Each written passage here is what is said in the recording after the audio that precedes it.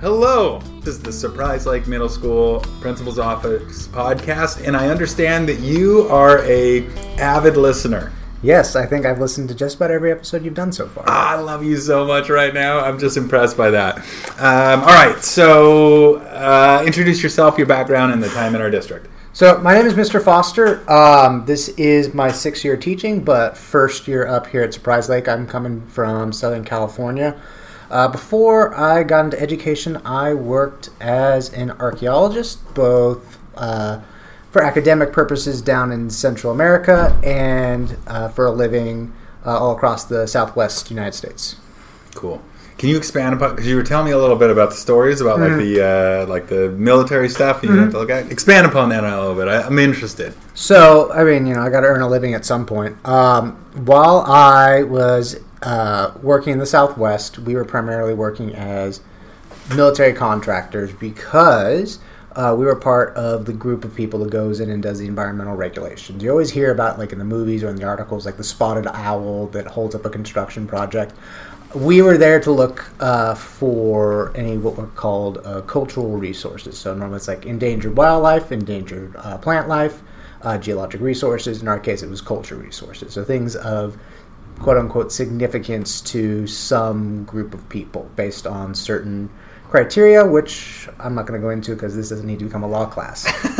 But we were primarily out there to make sure, because there's laws that are in place to make it so that all federally held lands are supposed to be inventoried of all potential culture resources so that they can mitigate their impacts around there. So we were there to either see if there was something there that they shouldn't, run over with a tank, or make sure that when they were expanding out a building that they didn't accidentally go through something that they shouldn't.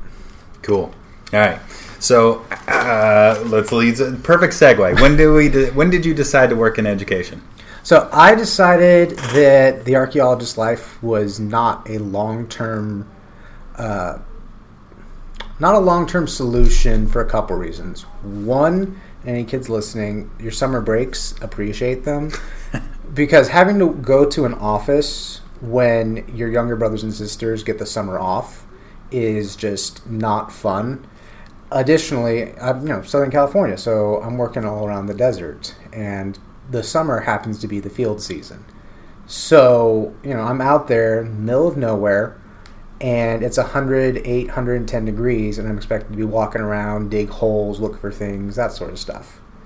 Or, we're working in the winter, and it's like, it's -2 degrees out, and we're still out here doing stuff. My water bottle's frozen, I can't drink any water, but we're still out here. And so that was part of it. The other part was just that it's hard being away from home for so long, because I would be out on project for an entire week at a time, pulling 10-hour days, and then get 2-3 days to take care of the business, try and relax, and then it's back out. And that just puts a damper on social life, family time, things like that. And those things are important to me. So it's like, okay, I got to do something that I can do when I'm older, kind of thing. And my parents and grandparents were all educators of some level. And I remember the life that they were able to give me, my brothers and my sister. And I was like, this is something I can do. And I chose to do middle school science because I remember fondly my time in middle school and the fun we got to do in science. It was before we got into high school. We actually had to really focus in on like the math behind it and stuff. It was just, okay, we're just exploring the world around us, and we get to have fun with it. Very cool. So I know that your parents are both teachers and grandparents. Mm-hmm. So you said younger siblings. Did they fall into the trap, so to say? Well, my sister has. She's earning her credential right now. She's going to go for being a kindergarten teacher. Oh, she's a hero. Mm-hmm. That's crazy town. Yeah. So it's not something I have that gift for. I can handle middle school. I don't know what I would do with kindergartners. They're great, but I don't know what to do with them. My brother, we're still waiting to figure out what he's doing. He's got a master's in aerospace engineering, so hopefully he'll do something with that. But we'll see. Ah, cool. All right. What is one thing that students would be surprised to find out about you, other than you were making sure that tanks didn't run over important cultural things? Something that they probably find surprising. It's not that I keep it a secret. It just doesn't come up in conversation. But when I went through middle school, I had a learning disability, which made things a little bit tricky. I was diagnosed with something called dysgraphia. Dysgraphia, yeah. Like with hindsight as an adult, I'm not 100% sure that was the right diagnosis. But the main thing for me was spelling and handwriting were the problem. And back at that time, when word processors were just like starting to become a thing, and you do the spell check, my entire page would be red with this like underlined stuff. The best way I can describe it is I just spell things phonetically, and English is not the most phonetic of languages. Yeah. So that was my deal for me. It was just tricky because I could usually read my handwriting, but then making sure that a teacher could also do that was tricky. And so I was someone who had a 504. It's like, okay, no, extended time, allow them to type things, spell check, things like that. So yeah, for some students, it's like we all have just different things that can kind of get in our way from time to time. And especially in middle school, I think it's really important that we find those tools and those strategies that help us get around those or help us compensate for it. You know, when I told you the other day is that like I go, man, I bet you just love being a teacher. Like when I listen to you, like describing those kind of things, understanding like a deep level of understanding of what a disability means or like how that impacts your education. Like I can imagine the multitude of steps that you take to make sure that students like are able to still learn in your class and make big growth. That's a comment, not really a question. So, I'm not the best podcast host in the world. I'm just kind of making it up as I go. All right, so what makes a good day at school for you? A good day at school for me is when everything just kind of clicks. All the different resources I put together are making sense. The kids understand it. They're able to work. They're getting their stuff done. I'm able to kind of just sit back a little bit, take my hands off the wheel, and they just kind of go. That's a really good day for me when I know that the training has kicked in, the kids know what they're responsible for, and they're being successful in their own way. Right on. Well, man, every time that I've seen you teach, man, that's what it's like, man. You're like a well-oiled machine. Well, we're trying. All right. What's the best thing about being in education? The best? Besides summer breaks. Come on. That's nothing. Well, I mean, especially like right now, I'm really excited about the next generation science standards. Those are such a big game changer in how things are done. Especially when you like really boil it down and look into it. They're not standards anymore. They're performance expectations. Students are no longer expected to know things. They're expected to be able to do things, which makes it much more challenging both for myself as an educator being able to explain it. I can't just rely on, here's the textbook, go read it, memorize it, come back.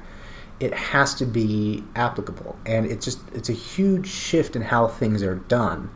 And I'm excited for it because, to me, it's better. You're no longer learning about science, or you're no longer required to learn about science. Now you're required to learn how to do science, which is, I think, a much more exciting and important skill set to have. I'm going to expose my nerdiness as well. Mm-hmm. Like, my wife and I, we talk about Next Generation Science Center. My wife is a teacher at the high school. I think I talk about her probably a little bit more than I should. But, yeah, I agree.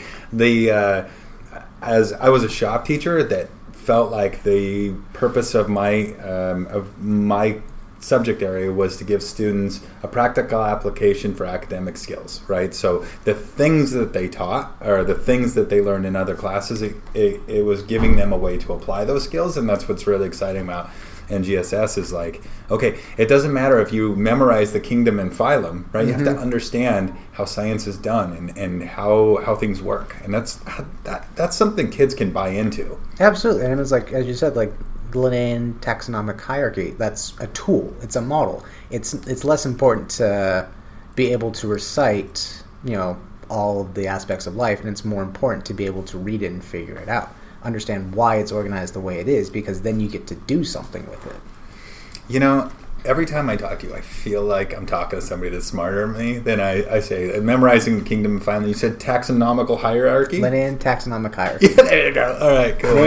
Fun fact on this one. This one was named by a guy, a Swede named Carl, who wanted to sound more important than he actually was, so he gave himself a Latin-sounding name, Carolinius Linnaeus. So that's an interesting nugget. Yeah. Although the other day when we were talking about Henrietta Lacks, I feel like you said Locks and I corrected you and said Lacks, and I really feel like that was my one nugget. That's it. If I can hang my hat on anything for this year, Mr. Foster, is that I corrected you one time. That's okay. I'm sure there'll be many opportunities for that. All right, what's the last book you read? Well, I've been working my way through 2 series. One for fun and one to actually try and learn. The one for fun, I'm making my way through the Lord of the Rings series again. It's been my favorite book since I was in about 5th grade. And with Lord of the Rings, Rings of Power on Amazon now, I was like, okay, I got to go back through it so I know exactly everything that's going on. Not that they're at the same time period or anything, but just the background context. And the one that I'm reading right now for my own education is John Dewey's How We Think. So on the metacognition of learning and how people think and work. You know, he's one of those thinkers that was influential in early American education with the system. And, you know, he's someone that I read excerpts from when I was doing my credentialing program. But I've never actually fully digested the text. And it's one of those books where you're thinking about how you think about thinking. So it's incredibly meta and sometimes hurts your head. And so this is like the 3rd time I've had to pick it up, just like coming back to it. It's just like I just have to be able to sit and focus on it for a while. Wow, yeah. Actually, you know, because I use Dewey quotes all the time, and I get nuggets from here and there, but I've never actually read one of his books, so I bet that's something else. It's weird. Like, it makes sense, and he's a good writer. It's just, metacognition is hard. I always tell my students when we're doing it, it's like, this is one of the hardest things you're ever going to do. Thinking about your own thinking. Yeah. Because it's wild, and you just have to have such a knowledge set. Because you know you can only understand the limits of your knowledge when you're kind of tested against it. You can only understand that you're wrong if it's pointed out that you're wrong, or that if your understanding is less than it needs to be to solve a situational problem or something. And it's just a mind warp. It takes what? Like the way you're describing that, one of my very favorite things, and I love having conversation with you because I feel like I can get smarter just by hanging out with you. But one of my favorite books of all time is Stephen Hawking's A Brief History of Time, because that same concept of like I understand things to a certain level, and I feel like I know I goof around and think I'm a chucklehead from Montana, but like I think I'm a pretty smart guy and I can usually understand a lot of concepts pretty well. But man, I love something that challenges how I think, how I look at the world, or those kind of things. So. You know what? I'm gonna have to get that book. I'm gonna have to read some Dewey. That's like 1920s though, isn't it? Something like that, yeah. Something like that. Early 1900s, yeah. Yeah, brilliant stuff. Okay, all right. Let's see. If you could give one piece of it. Wait, did I skip one? No. Nope. What excites you? No. Yeah, you covered that one. So if you could give one piece of advice to a student, what would you give? I would say, it's kind of like how I touched back with like the learning disability. It's like middle school is the time to make mistakes and, for lack of a better term, fail. Not like fail a class, but not succeed at a goal, be it completing the homework, making sure you have everything with you, or properly filling out a form. Now's the time to make those mistakes and learn those lessons. Because, and I don't think a lot of people really understand just how structured the school environment is. And then, you graduate from high school, you turn 18, and you're expected to be able to do all this stuff on your own, no real scaffolding. And it's like middle school is that time to figure out how to learn what you don't know, how to engage with finding the piece of information or finding the important documents you need or finding the procedures. Because in high school, your grades matter if you want to transfer on to college or a technical school, or certain jobs require GPA requirements. College, it's a whole thing. I mean, the dropout rate of four-year universities is astounding because they get there And it's not like high school. It's not that well structured. There's a lot more free time, open space, because they expect them to behave like adults. And the brain doesn't stop growing until you're 25, and you're sending 18-year-olds, 19-year-olds out into the world by themselves. And it makes sense why they drop out with that. For middle schoolers, it's okay to not be perfect all the time. Now's the time to make those mistakes. Now's the time to learn from them. That's brilliant, man. So, you hear that? Make your mistakes now. Do it. All right, thank you, Mr. Foster.